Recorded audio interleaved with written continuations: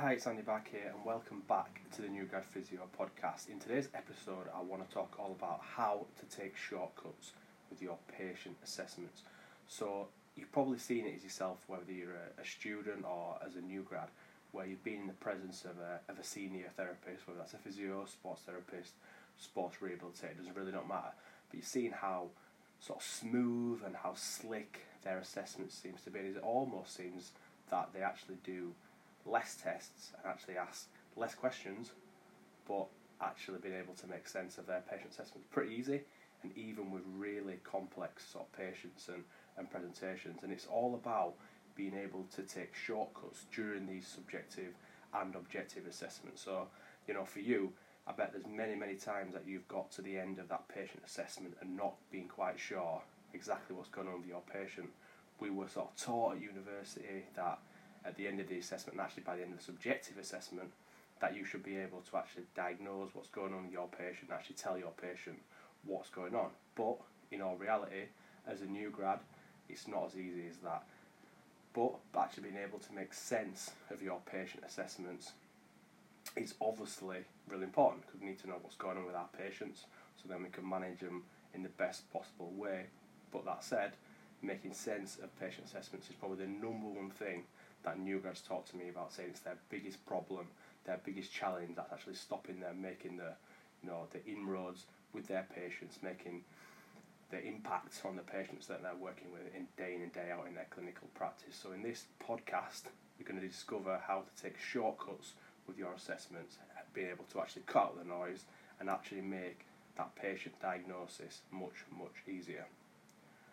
But before that, I just wanted to sort of touch back really, because when I was putting this sort of podcast together, I was just thinking back to my own time as a new grad, albeit sort of 10 years ago now, and I actually remember going out on placement, and also when I actually qualified as a new grad, and there's a few, or many times actually, that I remember being in that sort of MSK environment. And going back to my placement days as a student, I remember I was working with a Band 7 physio. He was my educator at the time, and I remember just the ease that he went through his assessments, the questions he seemed to ask. He seemed to ask sort of like 2-3 questions almost. He didn't clearly, but in his assessment, and just absolutely fly through that subjective, but get to the end of that subjective assessment, and even me watching on, I was pretty clear in most cases what was going on with the patient because of the quality of the questions that he'd asked. And then he followed that up with the objective assessment, which again, he wasn't just testing every single test that he knew for a knee or a low back. It was really specific to the questions he'd asked previously with his subjective assessment. If you flip forward a couple of years, I'm qualified in my first job working at the Leeds Rhinos, and the senior physio there at the time, who was sort of the head physio, I was the sort of assistant. And the ease again which he worked through his assessments, how slick they were, how smooth the subjective sort of flowed into the objective assessment, I was almost in sort of amazement really. And then I'm sure you can relate as a new grad, or even as a student listening to this podcast. I'm sure you've had experiences where it's nothing like that. It's probably the opposite end of the spectrum, where you're working through that subjective assessment, the objective assessment, and it's tough. You're not quite getting the answers, or not quite getting the results you want at the end of that assessment, which then makes your diagnosis, prognosis, and that patient explanation really difficult. But going back to those guys that are able to work through those assessments, how is it that those sort of senior physios that maybe you've been in and around, how are they actually able to sort of do it? So smart people take shortcuts all the time. So what I actually mean by that is that smart people, when I say smart, I'm talking really here about experienced therapists.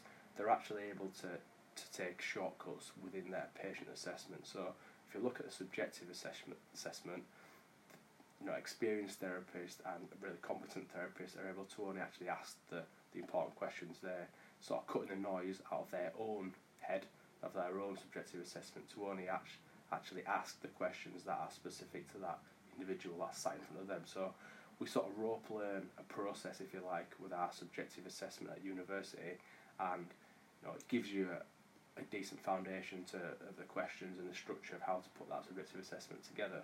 But being around those experienced therapists, I'm sure you're starting to realise that you don't need to ask every patient you see every single subjective question that you know, because ultimately that's just going to create more noise. It's giving you more information, and some of that information, is not important, and it's about being able to take the meaningful from the meaningless information during your subjective assessment, which then obviously sets you up for your objective assessment. And exactly on the same sort of lines, again, we have a process, a structure of our objective assessment, which is really important, but if you have a knee injury, an ankle injury, whatever injury it may be, you do not have to test every single knee test or every single ankle test or every single shoulder test for that particular patient. You need to test the tests that are important. That sounds really simple, but that is how those experienced therapists are seemingly able to take shortcuts with their assessments, because they're not skipping things, they're not missing things out. It's completely the opposite. They're only actually picking the important things, the important questions to ask during the subjective assessment, and those important tests to actually test their patients in the best possible way during that that objective assessment.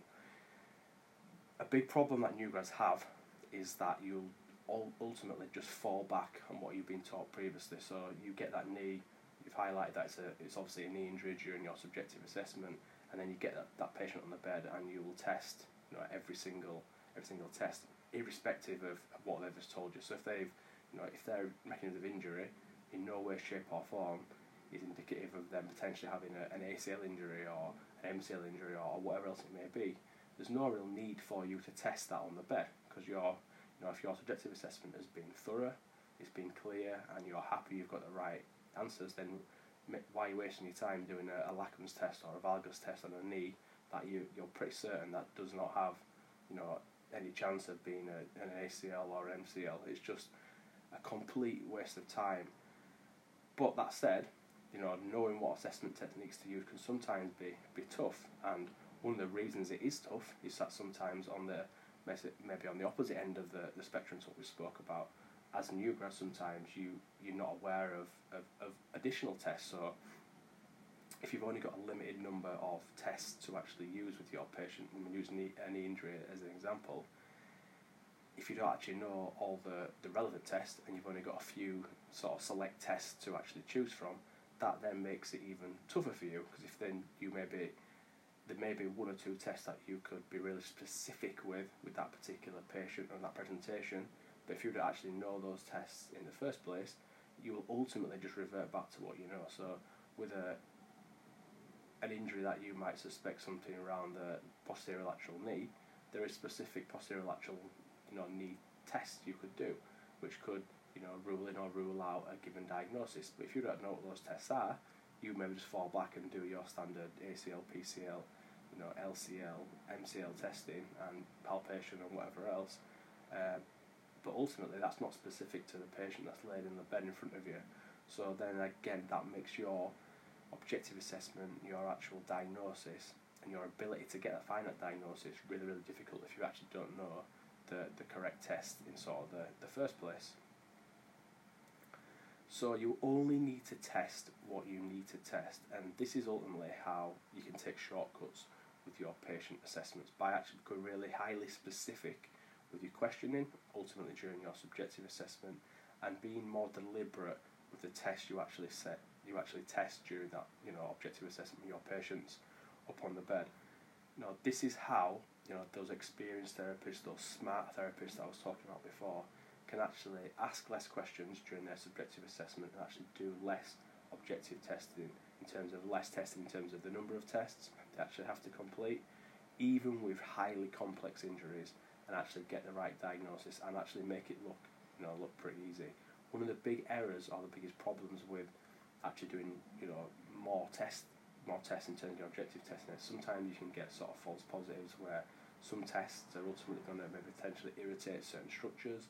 And if you irritate things during your assessment, which is going to be more likely the more tests that you do, it might then be that some tests are coming up as being painful just because you irritate structures, not necessarily because that's the actual source of sort of patient symptoms. So every single intervention that you have with the patient must really be thought out. It must actually directly relate to what your patients are telling you to that patient assessment, and then ultimately it's going to give you the best information, so then you can select the right hands-on treatment techniques, the right sort of rehab exercises, so you can manage your patients in the best possible way and in a way that's as specific as possible to that particular patient. This is ultimately how you get the right result, that you get a positive result, and you get a result in the quickest possible time by only asking the questions that need asking and only testing the tests that need testing. So that sounds super simple, but it can make such a big difference to your patient assessments. It can enable you to take those shortcuts that I'm talking about and actually make your subjective and objective assessments as concise and as slick as possible. It's going to cut out the noise for you as a therapist and give you the best opportunity to make sense of your patient assessments, to find that correct diagnosis and be able to manage your patients in the best possible way. So just to sort of recap on what we've covered into sort of today's podcast, those smart therapists are able to take shortcuts in their patient assessments by only asking the necessary questions for that specific patient and by only conducting the necessary tests as part of the objective assessment. By being specific with what you're asking and what you're testing, this will help you simplify your assessment procedure, if you like, and help you to make better sense of your patient assessments. So thanks for joining me. Any questions, as always, please hit me up. You can email me at andy@neurophysio.com or on social media, wherever you're picking up my sort of podcast. It's great to have you on the show. I look forward to the next episode. Enjoy the rest of your day, whatever you're up to, and I'll speak to you all again very soon.